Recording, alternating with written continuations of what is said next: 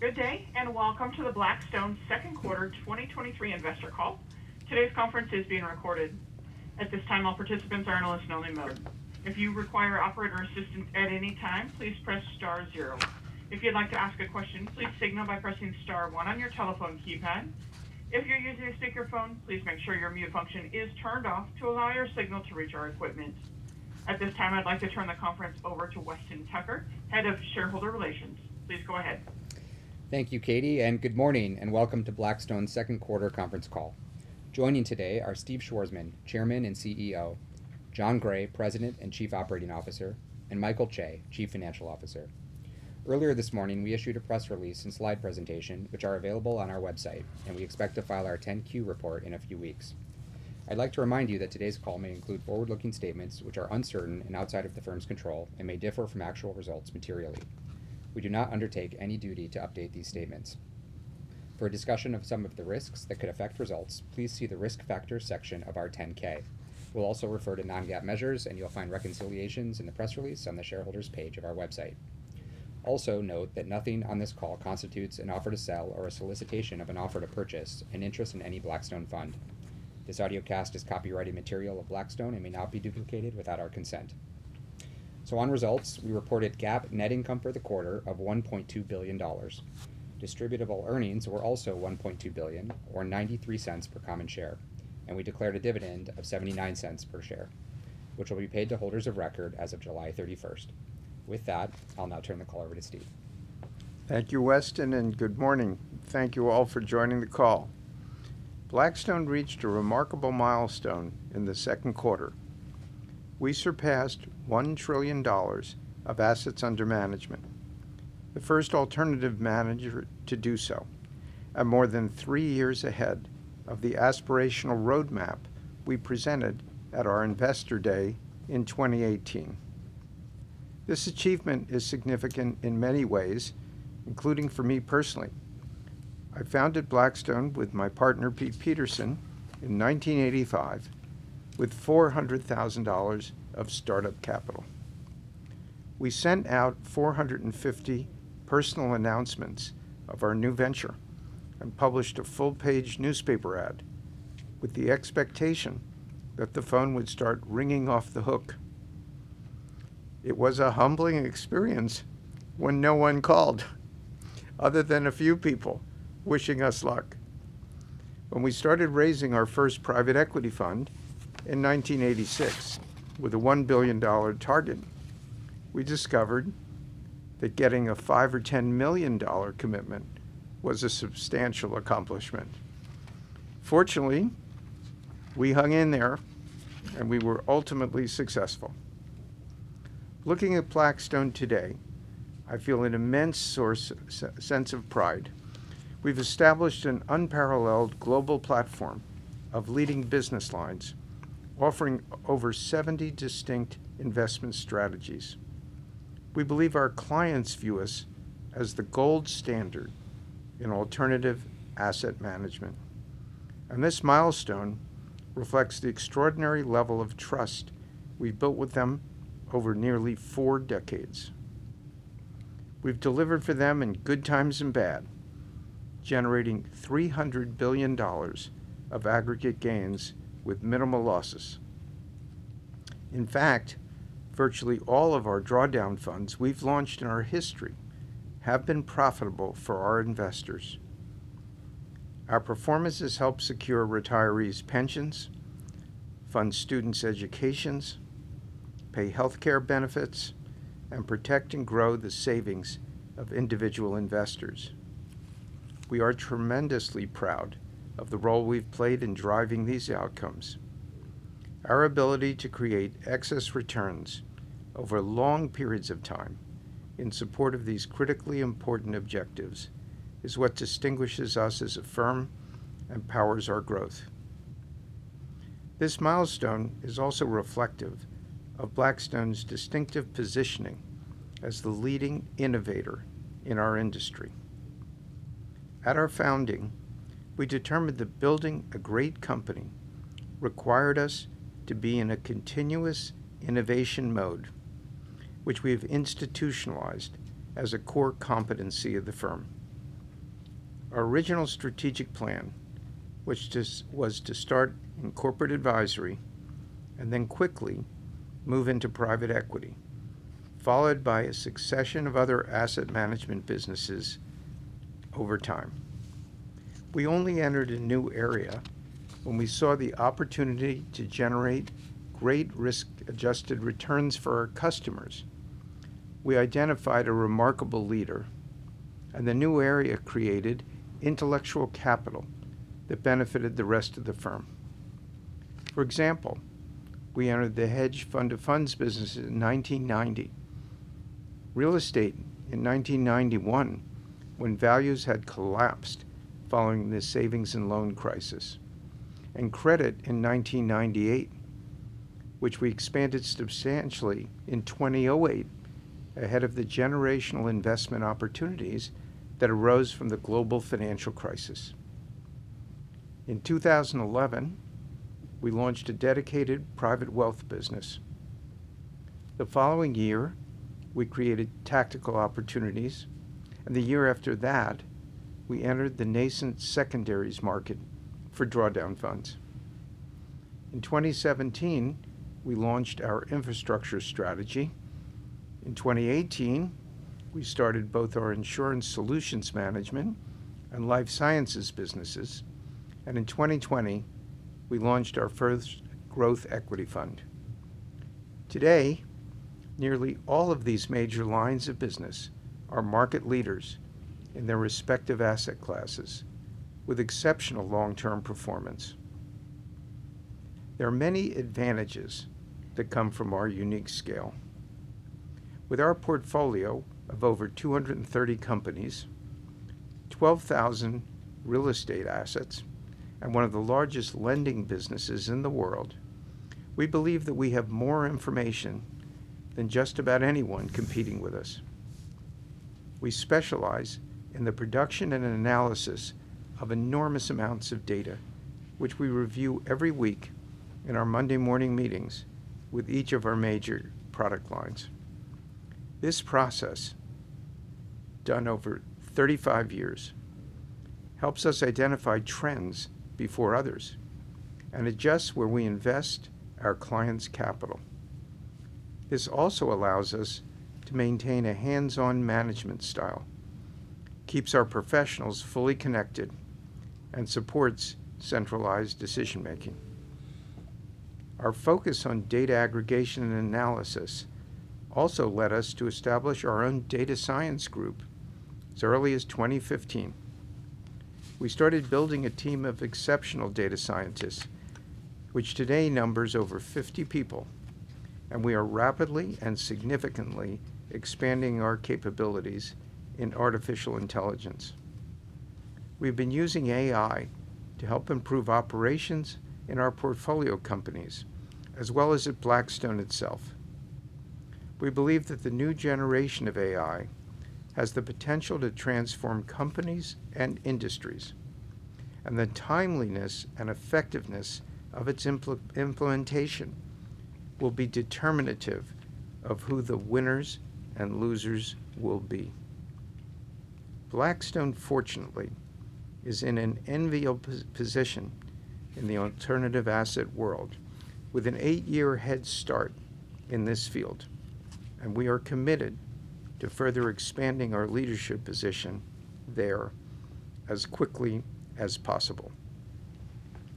Our growth, along with our commitment to meritocracy, have also allowed us to attract and retain great talent. Many of the best people in the world want to work here at Blackstone.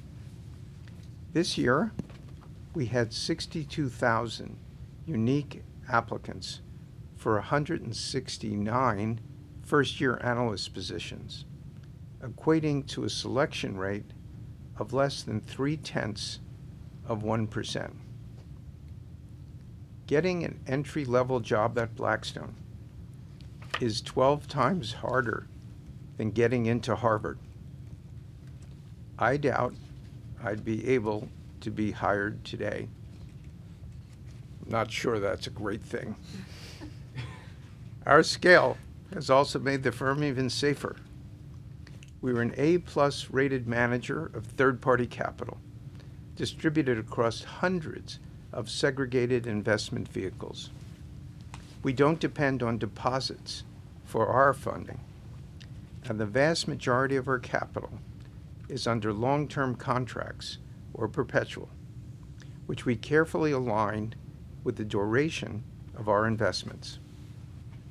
We don't operate with a cross-collateralized balance sheet like depository institutions. We have virtually no net leverage at the parent company, compared to U.S. banks with an average of 12 times leverage, and we have no insurance liabilities. We've always believed in extreme conservatism in managing our capital structure and the structure of our funds. As the largest manager today, Blackstone has led the adoption of alternatives which have revolutionized the field of investment management. When we started in 1985, alternatives were basically limited to private equity, and there were only a few public pension funds and insurance companies who invested in the asset class. Endowments, sovereign wealth funds, and retail investors, for example, had virtually no participation. Over the subsequent 4 decades, alternatives have grown to $12 trillion of assets. But this is still small compared to the $225 trillion of liquid stocks and bonds. With a minimal share of total investable assets today, we expect alternatives to expand substantially in the future. I believe that Blackstone, given our unique brand and global reach, is the best positioned firm in the world to capture future opportunities for growth in the alternatives area. The most compelling of these today include private credit and insurance, infrastructure globally, energy transition, life sciences, the development of the alternatives business in Asia, and the private wealth channel, where the democratization of alternatives in its early stages. John will discuss these areas in more detail. Our mission since 1985 is to be the best in the world at what we choose to do. Even as we've grown, we've never strayed from this mission or from the core values that have defined us, including excellence, integrity, meritocracy, teamwork, and dedication to serving our customers. To work at our firm, you must believe in our mission and embody these values. Blackstone is an extraordinary place, and our prospects are accelerating. We never rest on our achievements, and we're always looking ahead, striving to lift the firm to new heights.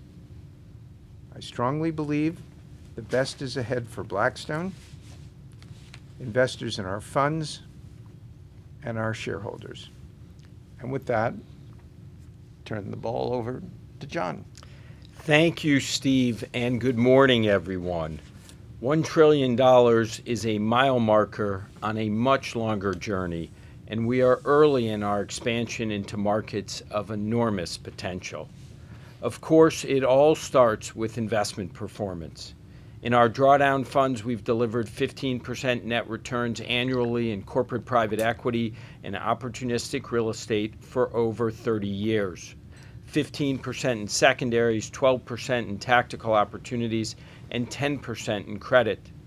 In our perpetual strategies, which remain continuously invested, we've generated 14% net returns in infrastructure, 12% for BREIT's largest share class, and 9% for our institutional Core Plus real estate funds. And for our major insurance clients, we produced over 150 basis points of excess spread over the past 6 quarters compared to investment-grade credit with similar ratings, or said another way, without adding incremental risk. There are a number of drivers of our outperformance, But as we've grown, picking the right sectors and markets has become more important than ever. Where you invest matters, and we continue to benefit from our thematic emphasis on winning areas like global logistics, digital infrastructure, and energy transition. In the second quarter, these sectors were among the largest drivers of appreciation in our funds. It's worth noting, we're also seeing strong signs of inflation slowing across our portfolio, which we view as extremely positive for the rate environment going forward, along with valuations for companies and our real estate holdings in particular. Michael will discuss our portfolio positioning and Q2 returns in more detail. The strength of our investment performance over decades allows us to raise scale capital, even in a very challenging fundraising environment. Total inflows reached $30 billion in the second quarter and $158 billion over the past 12 months, positioning us with record dry powder of nearly $200 billion. The greatest demand today is for private credit solutions, and our corporate credit, insurance, and real estate debt businesses comprised over 50% of Q2 inflows. In our drawdown fund area, we raised additional capital for our corporate PE flagship, bringing it to approximately $17 billion, and we expect a total size in the low $20s billion range. We also held an accelerated first close of $1.3 billion for our European real estate flagship and expect another close later this month. Overall, we've raised nearly 75% of our $150 billion target and remain on track to substantially achieve it by early 2024. Stepping back, Steve highlighted a number of areas with particularly attractive long-term dynamics for our business. Starting with credit, where there's a structural shift underway in the market. Traditional financing providers are cautious, while at the same time, both LP demand and borrower need for credit solutions are accelerating. Long-term investors, including insurance companies and institutional LPs, hold large portfolios of liquid investment-grade credit assets, typically purchased from banks and intermediaries. With our $362 billion platform in credit and real estate credit, we have leading capabilities to directly and efficiently originate high-quality assets on their behalf. We're also partnering with banks and other originators that are facing greater lending constraints, but want to continue to serve their customers in areas like home improvement, auto finance, and renewables. We've closed or have in process 5 of these partnerships totaling $6 billion and plan to add more. In the $40 trillion insurance channel, we manage $174 billion today. Inflows from this channel were over $7 billion in the second quarter, with more than $4 billion from our largest 4 clients. We expect a strong pace of inflows from them going forward, including from 2 of our clients who, on a combined basis, are the second largest sellers of fixed annuities in the U.S., along with a pipeline of additional prospects. Other areas in our credit business are showing strong momentum as well. Our global direct lending platform is over $100 billion today, and we see attractive expansion opportunities in the U.S., Europe, and Asia. BCRED raised $1.8 billion in the second quarter, up nearly 60% from Q1, plus approximately $900 million of monthly subscriptions on July 1st. And we expect to complete raising our green energy credit vehicle in a few weeks at over $7 billion. Turning to infrastructure, our perpetual BIP strategy is one of our fastest growing areas, up 25% year over year to $37 billion. There will be massive funding needs over the next 15 to 20 years for infrastructure projects globally, notably including digital infrastructure and energy transition, where we are building sizable platforms. First, in digital infrastructure, there is a well-publicized arms race happening in AI, and the major tech companies are expected to invest $1 trillion over the next 5 years in this area, mostly to data centers. In 2021, we privatized the QTS data center business in BREIT, BIP, and BPP for $10 billion, and it's showing extraordinary momentum, with more capacity leased in the last 2 years than in the previous 17. We expect our investors will benefit significantly from the powerful tailwinds in this rapidly growing sector. In energy transition, decarbonization is projected to require $4.5 trillion of annual investment over the next 25 years, further supported by legislative action globally. This has been one of our busiest areas in BIP and also our dedicated energy transition private equity and credit funds. The firm's two largest commitments in the second quarter were a stake in a major utility to support its transition from significant coal-powered generation to 0% in 5 years, and additional growth capital for our portfolio company Invenergy, the nation's largest private renewables developer. We believe the need for scale capital and expertise in this area will only increase over time. Moving to life sciences, major advances in genomics and precision medicines, coupled with a historic shift in the funding model for drug development, have created an unprecedented opportunity. We've established an extensive life sciences ecosystem at Blackstone with substantial capabilities and portfolio holdings across the firm. Our dedicated BX Life Sciences Biopharmaceutical our dedicated BXLS business has been actively deploying capital in partnership with major biopharmaceutical and medtech companies, most recently to support development of vaccines for pneumonia.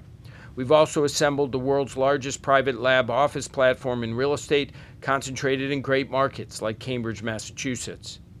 Asia represents another significant opportunity for our firm, cutting across both business lines and distribution channels.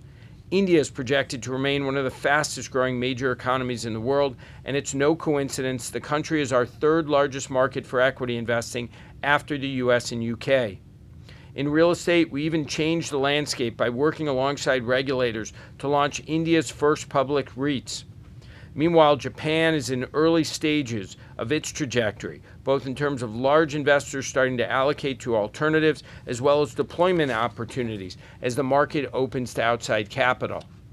Overall, there is substantial runway ahead for our business in Asia. Finally, moving to our private wealth platform, we've established the world's leading alternatives business with approximately $240 billion of AUM. But this is an $80 trillion market with low single-digit allocations to alternatives today. Morgan Stanley's research team recently cited estimates of allocations rising to 10 to 20% over time. This is further substantiated by the discussions we have with the major distributors who tell us they want significantly more exposure to our products. Although we do face some near-term headwinds, BCRED's flows have been accelerating, as I mentioned. And for BREIT, June was the lowest month so far this year in terms of share redemption requests, down nearly 30% from the January peak. Longer term, we remain confident in the re-acceleration of growth in this channel given our portfolio positioning and exceptional performance. In closing, we are highly energized about the firm's prospects. We're focused on the open space in front of us, and we're building simple, scalable, and repeatable businesses to tackle opportunities of tremendous size. I could not have more confidence in Blackstone's future, and with that, I will turn things over to Michael. Thanks, John, and good morning, everyone. In the second quarter, which began amid the bank crisis and related market volatility, the firm delivered steady financial results and resilient fund performance. Starting with results, our expansive breadth of growth engines lifted AUM to new record levels, as you've heard this morning. Total AUM increased 6% year over year to $1 trillion. Fee-earning AUM rose 7% year over year to $731 billion, driving management fees up 9% to a record $1.7 billion. Notably, the second quarter marked the 54th consecutive quarter of year-over-year growth in base management fees at Blackstone. Fee-related earnings increased 12% year-over-year to $1.1 billion, or 94 cents per share, powered by the growth in management fees coupled with the firm's robust margin position. FRE rose 10% sequentially from Q1, as fee-related performance revenues nearly doubled quarter over quarter to $267 million, even without contribution from BREIT, driven by multiple other perpetual capital vehicles in real estate and credit. As noted previously, we expect these revenues to further accelerate in the second half of this year, concentrated in Q4, with a number of scheduled crystallization events in the BPP platform. Distributable earnings were $1.2 billion in the second quarter, or 93 cents per share, which was largely stable with Q1. The year-over-year comparison was affected by a material decline in net realizations from last year's record quarter. As expected, sales activity has remained muted against a slow transaction backdrop generally. However, we did execute the sales of public stock in certain of our private equity holdings, along with a portfolio of U.S. warehouses to Prologis for $3.1 billion at an attractive cap rate of 4%, a positive indication of value for the $175 billion of warehouses we continue to own, which are the firm's largest exposure. Realizations in the quarter also included BREIT's sale of a resort hotel for $800 million, reflecting a 22% premium to its December carrying value and a multiple of invested capital of 2.2 times. These sales illustrate the exceptional quality and embedded value of our portfolio. Stepping back, our model, focused on long-term committed capital, keeps us from being forced sellers when markets are less favorable. During these periods, as we've seen in past cycles, the portion of our earnings related to realizations is interrupted, but ultimately reemerges as markets heal. In the meantime, the firm's underlying earnings power continues to build. Performance revenue eligible AUM in the ground increased in the second quarter to a record $504 billion and has more than doubled in the past 3 years. Net accrued performance revenue on the balance sheet, the firm's store of value, grew sequentially to $6.5 billion or $5.31 per share. In the context of more supportive markets, we are well positioned for an acceleration in realizations over time. Turning to investment performance, nearly all of our flagship strategies reported positive appreciation in the second quarter. The corporate private equity funds appreciated 3.5%, with our operating companies reporting robust revenue growth of 12% year over year, along with expanding margins overall. These trends reflect our favorable sector positioning and focus on high-quality businesses with pricing power, coupled with cost deceleration. In real estate, the Core Plus funds appreciated 1.7% in the quarter, while the BREP opportunistic funds were stable. We are seeing sustained strength in our key sectors in terms of cash flow growth. Half of our owned real estate is in logistics, student housing, and data centers, which have experienced double-digit year-over-year growth in market rents. In our U.S. rental housing holdings overall, fundamentals are stable, with cash flows increasing at a high single-digit rate. For BREIT, over 80% of the portfolio is concentrated in these sectors, leading to strong same-store NOI growth of approximately 7.5% in the first half of the year. Looking forward, an environment of lower inflation and lower interest rates should be very favorable for our real estate portfolio overall. In credit, the private and liquid credit strategies appreciated 3.3% and 2.8% respectively in the second quarter, reflective of a healthy portfolio generating strong current income. Despite a moderate uptick in broader market default rates, which we do expect to rise further, in our non-investment grade portfolio, defaults remain low at less than 1%. Finally, in BAM, the BPS gross composite return was 1.9% in Q2, representing the 13th consecutive quarter of positive performance. Over the past several years, BAM has done an outstanding job protecting investor capital in an environment of significant volatility in liquid markets. Since the start of 2021, the BPS composite net return is up over 14% compared to 1% for the traditional 60-40 portfolio. Overall, the resiliency and strength of the firm's returns over many years is the foundation of the extraordinary growth we've achieved. In closing, the firm continues on a path of an expanding asset base, reaching $1 trillion today, and we believe ultimately well beyond.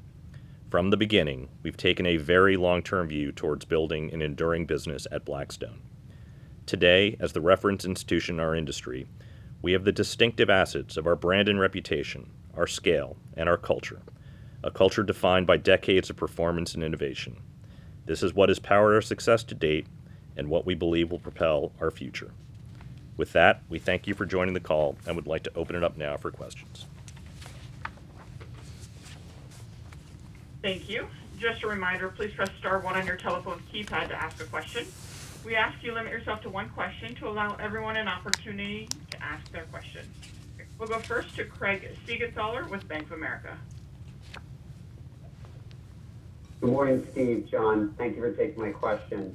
And congrats on hitting $1 trillion. It feels like just a few years ago, you were around $70 billion at the IPO.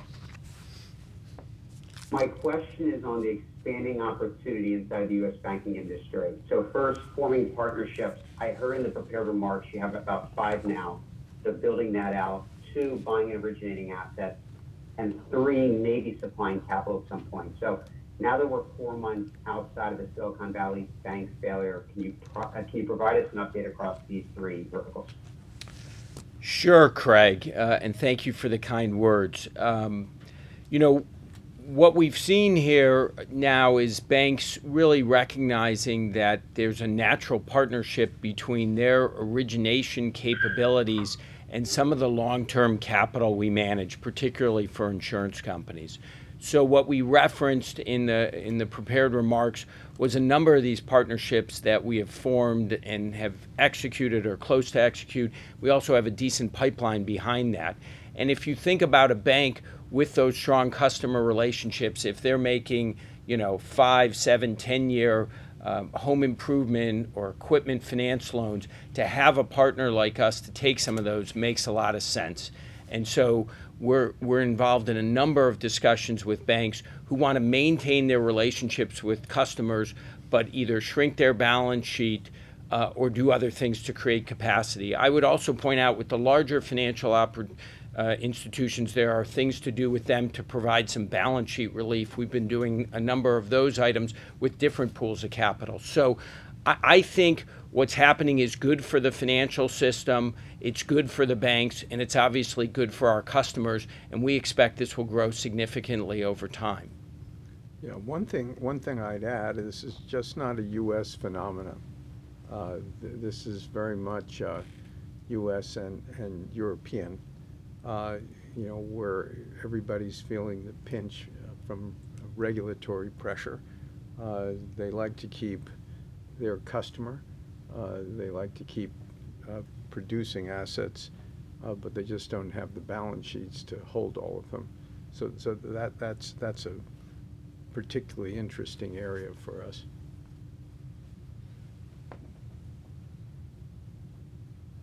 Thank you, guys. We'll go next to Michael Cyprys with Morgan Stanley. Hey, good morning. Thanks for taking the question. So big picture question for you guys on a credit cycle. If we look across the financial system, credit losses coming in better than feared, whether it's C&I loans at the banks or in credit and private credit. So some of this perhaps relates to maturities, perhaps, but also it seems like the impact of rate hikes is maybe less potent than feared. So just curious your views and outlook here. And if we look at the private credit markets, maybe you could just remind us how much of the rate risk is hedged and for how long, and how do you see this all playing out? So, Mike, I would say everybody has been surprised given the rapidity at which the Fed has raised rates and how high they've taken rates, that there hasn't been more distress. Interestingly, today, if you look at the overall market, default rates are in leveraged loans, for instance, are still below the long-term average. They're approaching it. They're at 2.7. I think the long-term average is 3%. They got up to 13, 14% during the GFC. What I would say, and by the way, in our own portfolio, those defaults are still less than 1%. So I think it's a function of a couple things. It may be some hedges certainly in place as people put in place some longer-term protection. But I think the biggest component of it is the strength of the earnings of the companies. Michael referenced in our own portfolio that 12% revenue growth. We're seeing strong revenue and EBITDA growth across our borrowers, and that is obviously helping. Companies in areas like technology are obviously looking at their cost structures, becoming more profit-focused. And so I think it's earnings growth that has supported this. I think it's a fair question, which is as you look out over time, if the economy does moderate as we expect, rates stay elevated, would you expect more defaults going forward? And I think the answer to that is yes. But I don't think this is like 08, 09. I don't think we have the kinds of over leverage we had back then. And just to point it out, if you look at BCRED, our non-traded BDC, its average loan to value was 43% on its book. And much of that, of course, was originated prior to this rate hike. And if you contrast that to the 06, 07 period when leverage levels were 70+%, I think that's another reason people don't focus on why you have more of a cushion here and less distress. So picture today on the ground, certainly better than people would expect. Going forward, we'd expect that things will get tougher, but not nearly as bad as that last cycle. Hey, John, let me just add in on that. Hey, Mike, it's Michael. Just focusing on our outperformance versus the overall market with respect to default rates, and it has been pronounced. It's important, I think, to highlight sort of our relative position and focus. And our team would call it the 3 S's: scale, sector selection, and seniority. On scale, we're obviously a large player. We are focused on larger issuers, and we believe overall, it's already been shown in a high inflation world, larger companies are more resilient with respect to performance through the cycles. And again, that's been shown, I think, as in terms of more options to respond to a rising cost inflation environment recently. Second, on sector selection, if you look at our portfolio versus sort of the industry average, our focus in recent years away from cyclicals, some consumer discretionary companies, certain industrial companies, has, I think, really paid off. And then with respect to seniority, which John touched on, in additional loan to value, 98% basically of our direct lending portfolio in BCRED is senior secured. And actually, even our peers in the direct lending area are substantially lower than that, in some cases 70, 75%. And so that is the top of the capital stack, and that is very protective. So I think John talked about the overall sort of default rates in the path, and we do expect them to rise for the market overall and for us. But our sort of experience and outperformance on default rates, which has been both historical and current, I think have some underlying drivers that are important to highlight. Great, thank you. Thanks, Mike. We'll go next to Glenn Schorr with Evercore ISI. Hi, thanks very much. Maybe big picture on real estate in general. I'm curious if where the 10-year has been kind of in the same range for a while now, even as we get in the last of the short end rate hikes. So I think cap rates have leveled off as well. Maybe you could take a snapshot on where you think we're at, leverage-wise, debt service coverage-wise, and what the sales pitch for real estate in general is going to be if that's an environment that we're in over the next handful of years. Thanks. Well, Glenn, I would say that there continues to be pretty significant bifurcation in commercial real estate. So we've talked about it in the past. Certain sectors face real underlying fundamental headwinds. That would be notably the office space in the United States, which we've talked about is less than 2% of our own portfolio. And there I still think we have a ways to go in terms of what will be, I think, continued challenges going forward. And there will be more foreclosures and more markdowns coming in portfolios. We continue to see in a number of sectors, particularly our largest sector, logistics, very strong underlying fundamentals where rents are growing globally around double digits.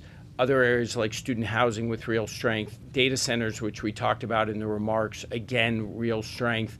And then other sectors, I'd say somewhere in between. Those top 3 sectors I mentioned represent 50% of our global portfolio. And so what I would say is in better sectors where the fundamentals are good, the fact that rates seem to, the long end, seem to have reached a level and maybe heading lower, we'll see. I think they'll stick around here given the short end. And at some point here, 12, 24 months from now, the Fed will start to take the short end down. That's obviously positive because to your point, cap rate pressure is very tied to rates. And so if we're at a point in the cycle where the risk of rates going much higher is off the table, that's helpful to real estate. The other helpful pitch in real estate is you're seeing a sharp decline in new supply. So in logistics, for instance, we've seen a decline of new starts around 40-50% depending on markets. Housing supply is down aggregately about 20+% from where it was, and you're seeing it in hotels and other areas. And so if you think about coming out of this over time as investors, if you can invest in sectors where the underlying vacancy rates are low today, there's going to be less building and interest rates are no longer a major threat. If the asset's been marked to sort of the new market, then we think there's significant opportunity. And that, I think, is really the pitch. Today, the area we're most active in is actually European real estate, particularly in logistics, because the sentiment around European real estate is so negative. And yet, if you look at, for instance, rental growth in UK logistics, it's incredibly strong. So I think we're in a moment where everybody's extrapolating what's happening in office buildings, becoming incredibly negative about the sector, but that's going to create some real opportunities. And to your point on debt, there will be need for people to sell and inject capital because of the higher debt costs that are out there. So I think sector selection really matters as we talk about. And then these tailwinds around rates leveling off and new supply coming down should be very helpful to the asset class over time. Thanks so much, John. We'll go next to Brian Bedell with Deutsche Bank. Great, thanks. Good morning. Maybe if you talk about maybe two of your fastest growing platforms, direct lending, I think you mentioned $100 billion. And then also the energy transition platform. If you added all your products together, maybe if you could size that. I know it can be difficult because obviously some of the infrastructure and energy products are a blend of transition and core. But I don't know if you can size that. And if you think about over the next 3 years, I don't know if you can actually have sort of a projection on where the size of those platforms could be in 3 years. Not maybe confident that they will be a larger share of your overall franchise or not. So I would say on the energy transition side, we're in early days. We just are finishing off raising the $7 billion energy transition credit fund. We're in the market with our energy equity fund, which we expect will be probably $4 billion plus. And then energy transition, energy is a meaningful chunk of our $37 billion infrastructure business. It's probably a third of that capital, but probably the fastest growing. If you went, and by the way, we also have embedded in our private equity business a bunch of energy transition investments there and in our core private equity business. So you would have to go through it. I don't have the numbers handy is where this would be, but you've got a number of areas we're deploying capital in energy transition. If you looked in the quarter, as I said, the two biggest investments we made were an investment in Northern Indiana utility business, a couple $1 billion we invested to help them facilitate the energy transition. And then we also had another $1 billion we put into Invenergy, our large-scale renewables developer. So I would say because the size of the market is growing so quickly and investor desire for exposure to this is growing as well, we think this can be a lot bigger. I don't know if we have a number. We said publicly a couple of years ago that we expected to invest $100 billion over the decade. We said that 2 years ago. So I would say when you look at Blackstone over time, this will be an area of a lot of capital needs. And the good news is, the investors want it. It can be very large, very scalable.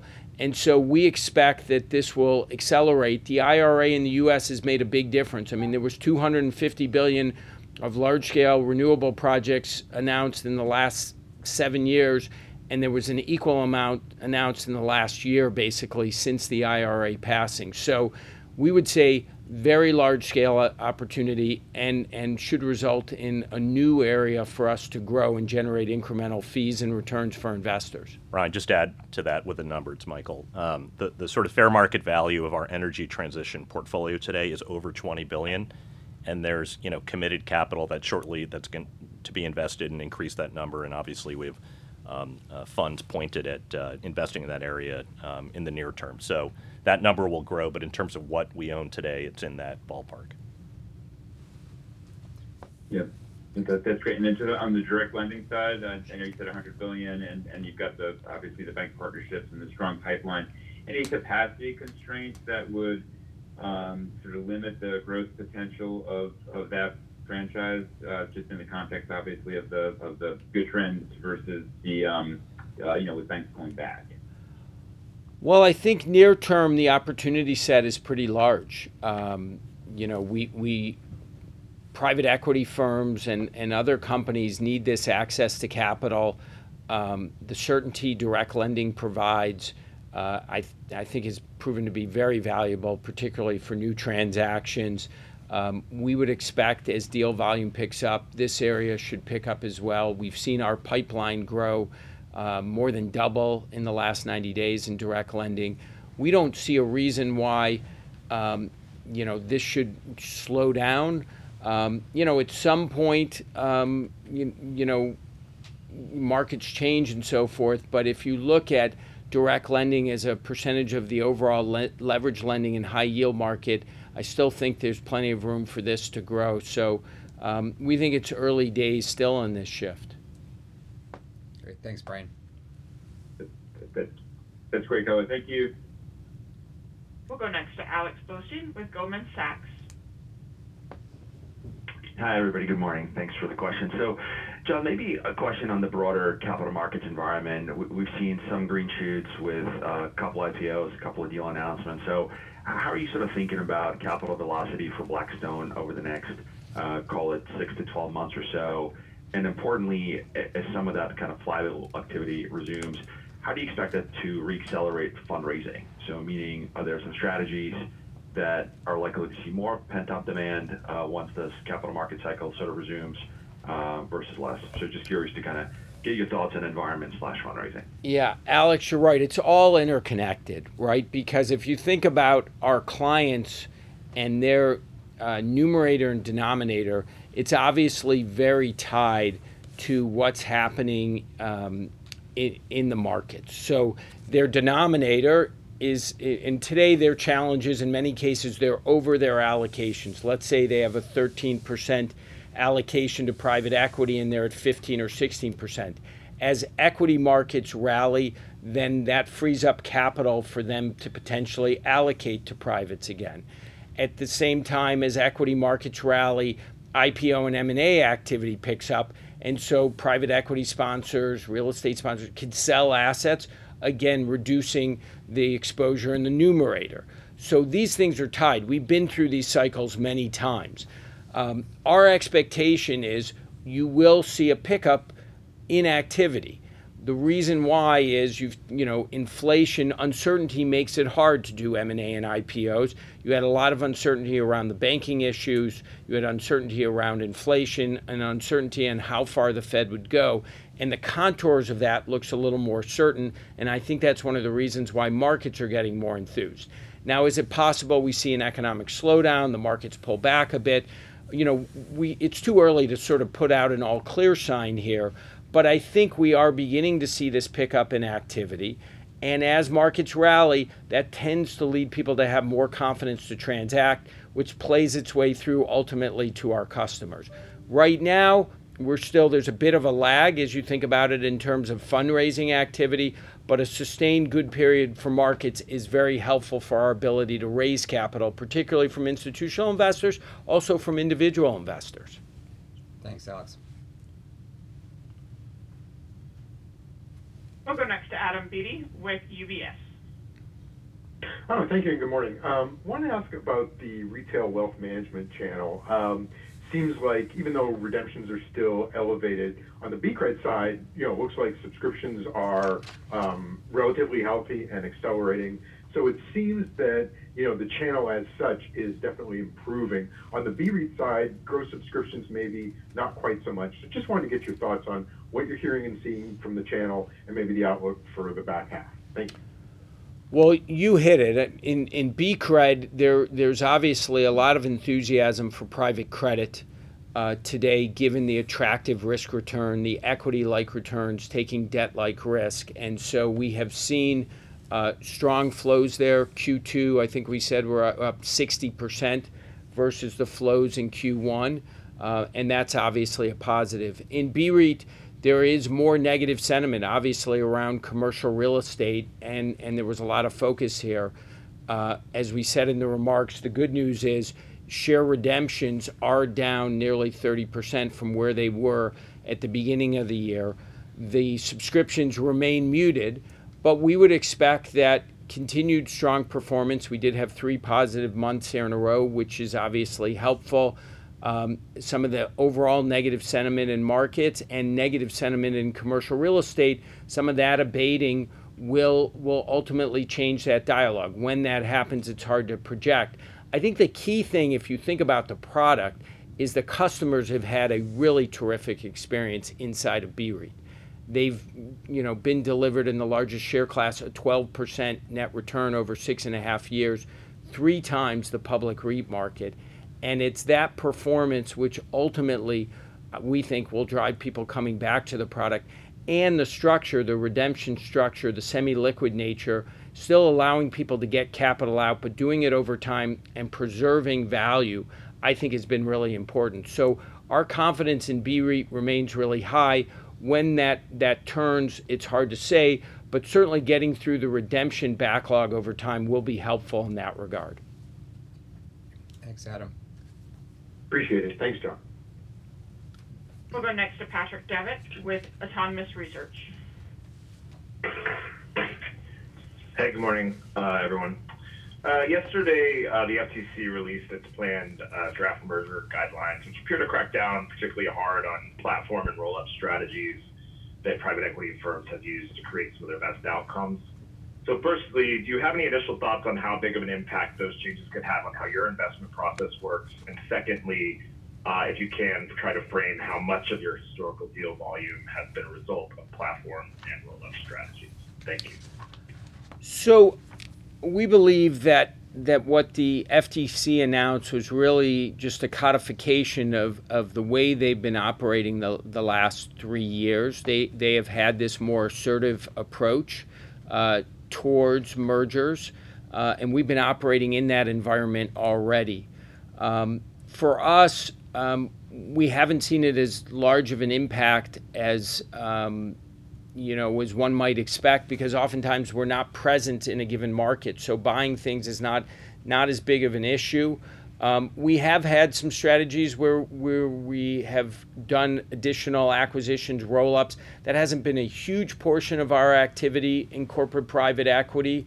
And remember, so many of the things we do, secondaries, real estate, private credit, are not related here. But in corporate private equity on the acquisition side, it hasn't been a major issue. I'd say where it's more impactful is when we're looking to exit some of our businesses and we're talking to strategics. And there's a real consideration now about what is the likelihood of something getting through. And so that has had an impact on our thinking on what relative attractiveness of non-strategic players relative to strategic players. So I would say that this has been a reality of the marketplace for some time. We've been navigating through it, and we feel confident we'll continue to navigate through it. And the key area of focus is really when we're looking at dispositions potentially to strategic players. Thanks, Patrick. Helpful, thank you. We'll go next to Ben Badish with Barclays.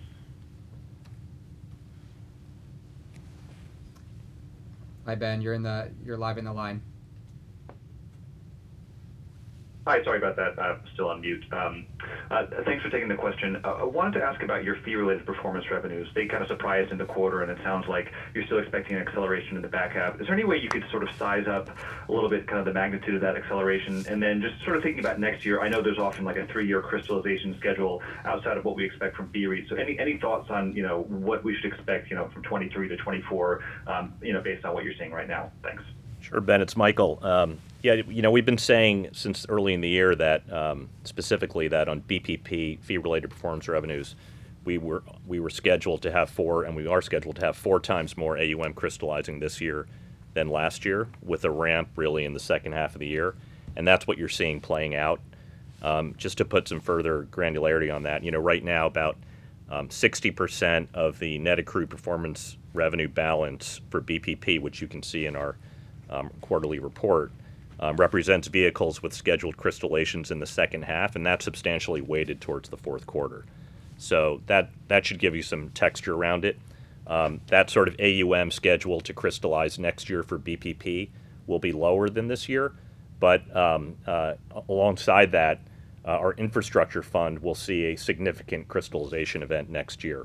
And then I'd actually also highlight on fee-related performance revenues, and we don't necessarily talk about a lot, or we're not asked about a lot, but on B Credit and BXSL, our two credit direct lending perpetual vehicles, they have sort of steadily expanding earnings power, and you can actually see it in the numbers, and obviously both generate quite predictable fees each quarter based on investment income. And in the second quarter, those comprised approximately half of our fee-related performance revenues.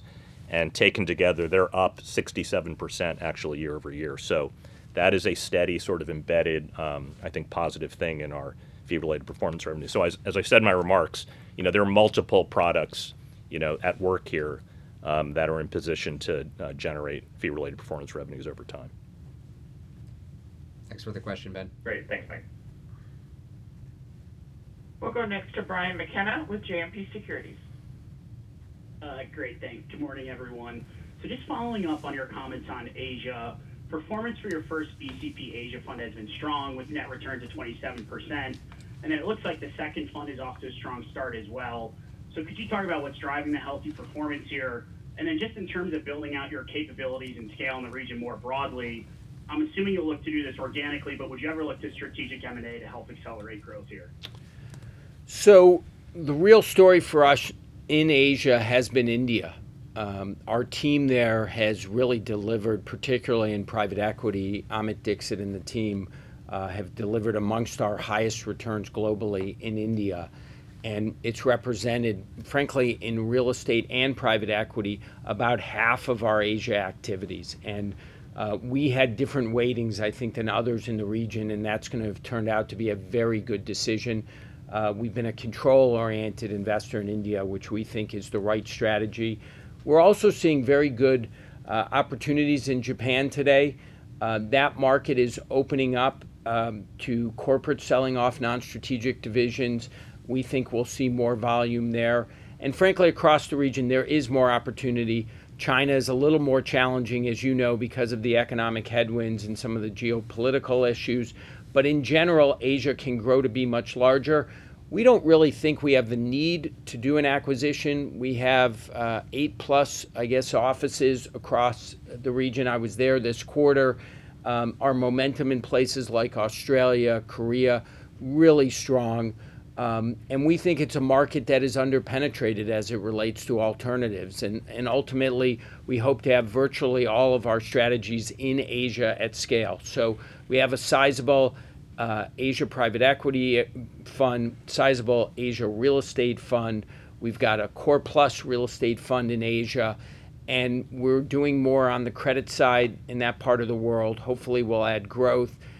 There are a lot of opportunities there, given the scale of the place. Certainly, India, which has been our largest market, I think will continue to be a mainstay for us, just given the incredible tailwinds that country has today. Helpful. Thanks, John. We'll go next to Mike Brown with KBW. Great, thank you for taking my question. So you're 75% of the way through the $150 billion drawdown fundraising target. Can you just touch on the key funds that will allow you to substantially achieve it by early 2024? And then outside of the drawdown funds, like in the wealth channel, how do you think about the growth opportunity in this channel over the coming years? And are you anticipating launching some new products into that channel either later this year or next year? I'll just start, Mike, on the path from 75% to substantially, completing that by early next year. So, obviously, some of the big funds we're in the market with, but is BREP Europe, where we expect we've had a first close, and we expect that to continue. BCP 9, obviously, completing that over the coming quarters. Our fifth real estate debt fund, and a number of other funds. Next year, we'll also be fundraising around our successor vehicles in life science and also in our GP stakes fund.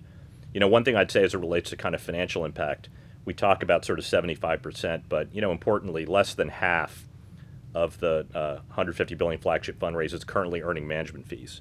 And so because it obviously lags fundraise, because based on deployment, you light funds later after you close them. And that percentage will accelerate, over the coming quarters, into 2024. So that's sort of the picture on the path. And then the question was around individual investor, new products. Yeah, we are, I don't know if we're prepared to talk about the latest funds, but we do think there's more opportunity. Doing what we do today at greater scale in a different range of products, I think later this year we'll launch something new.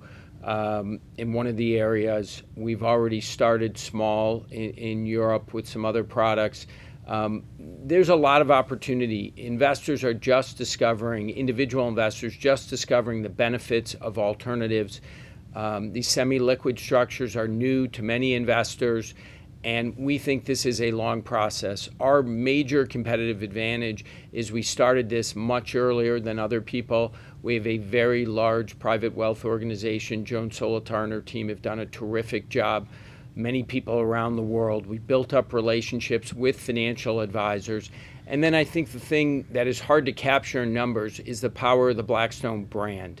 We're able to start products. It's no different than us doing insurance on a capital-light basis. Our ability to create new products and for financial advisors and their customers to allocate more to us because of the confidence in the brand is really important. And so the real consideration for us is when we launch a new product, we have to make sure the structure is right and that the returns we generate are sufficient. Because ultimately, this is a very long-term partnership with the financial advisors and their underlying clients. So what we do has to work, and that's why we're so focused and we're deliberate in terms of the way we launch new products. But we definitely see more opportunity over time. Thanks for the question, Mike. Great, thank you very much. We'll go next to Rufus Hone with BMO Capital Markets. Hi, thanks very much. Maybe if you could spend a minute on the FRE margin. You've done 58% through the first half of 2023. How do you think about that through the back half of the year? And if you could give some color around the expense side, you've shown some discipline on the fee-related comp ratio. I guess, can you help us think about core expense growth through the rest of the year? Any detail there would be really helpful. Sure, Rufus. Thanks for the question. As we've said pretty consistently, we encourage everyone to look at full-year periods, not intra-year or quarterly periods with respect to margins. There's puts and takes from quarter to quarter and intra-year. So again, I'd say looking at full year 2023, we would just reiterate our prior comments around margin stability as compared to fiscal 22, the full year. In terms of components, I think you referenced this, recognizing that, we've reported other operating expense down 2% in Q2. And that we do think that we bring a pretty disciplined approach to managing our costs. There are a couple caveats on that as you think about the second half. As you know, OpEx is seasonally higher in the second half typically, and also OpEx growth in the first half of the year benefited from the absence of COVID costs in this first half versus the presence of it a year ago. And so we're all happy to say we're through those now, but the second half OpEx growth rate will not have that benefit. So that's a little bit of texture around it. But around both margin overall, comp ratio overall, I would just point you to the kind of full year period. Thanks, Rufus. Thank you. We'll go next to Arnaud Giblat with BNP. Good morning. If I could come back to private credit, you talked a lot about the golden moment here. Certainly looks like when we look at the yields and terms. I'm just wondering about the deployment, which has been understandably slow. How does this evolve going forward? If I suppose it's linked to capital markets healing, in which case perhaps there's a comeback from the levered loan market and more competition, so the market share shifts. I'm just wondering how to think about that. Thank you. So it's obviously tied to transaction volume, and as I said, we have begun to see a pickup, which should lead to an acceleration of deployment and credit. These things are tied together. And yes, when people get enthused about credit, the leveraged loan market could and should see more flows. But I do think there is on the direct lending side, a structural advantage of private credit because if you don't need to distribute that, if you're in the storage business, you can deliver to the borrower, the private equity sponsor, price certainty. And that's very hard for a financial institution who is selling it down and obviously wants to manage their risk. I think where it becomes more competitive is on existing loans where somebody starts to look to refinance, and when spreads tighten at some point, that's where the leveraged loan market becomes more competitive, or the high yield market if people believe that long rates have come down and spreads have come down. But in the new origination business, that's an area where I think direct lenders have a real sustainable advantage. It, I think, becomes more competitive for existing loans when at such time the existing market tightens a fair amount. That hasn't happened yet, but that could in a better market. But overall transaction activity, to your point, is obviously tied to originations, and when both those things pick up, we think that's a positive thing. Great. Thank you very much. There are no additional questions in queue at this time. Great. Thank you, everyone, for joining us today, and look forward to following up after the call.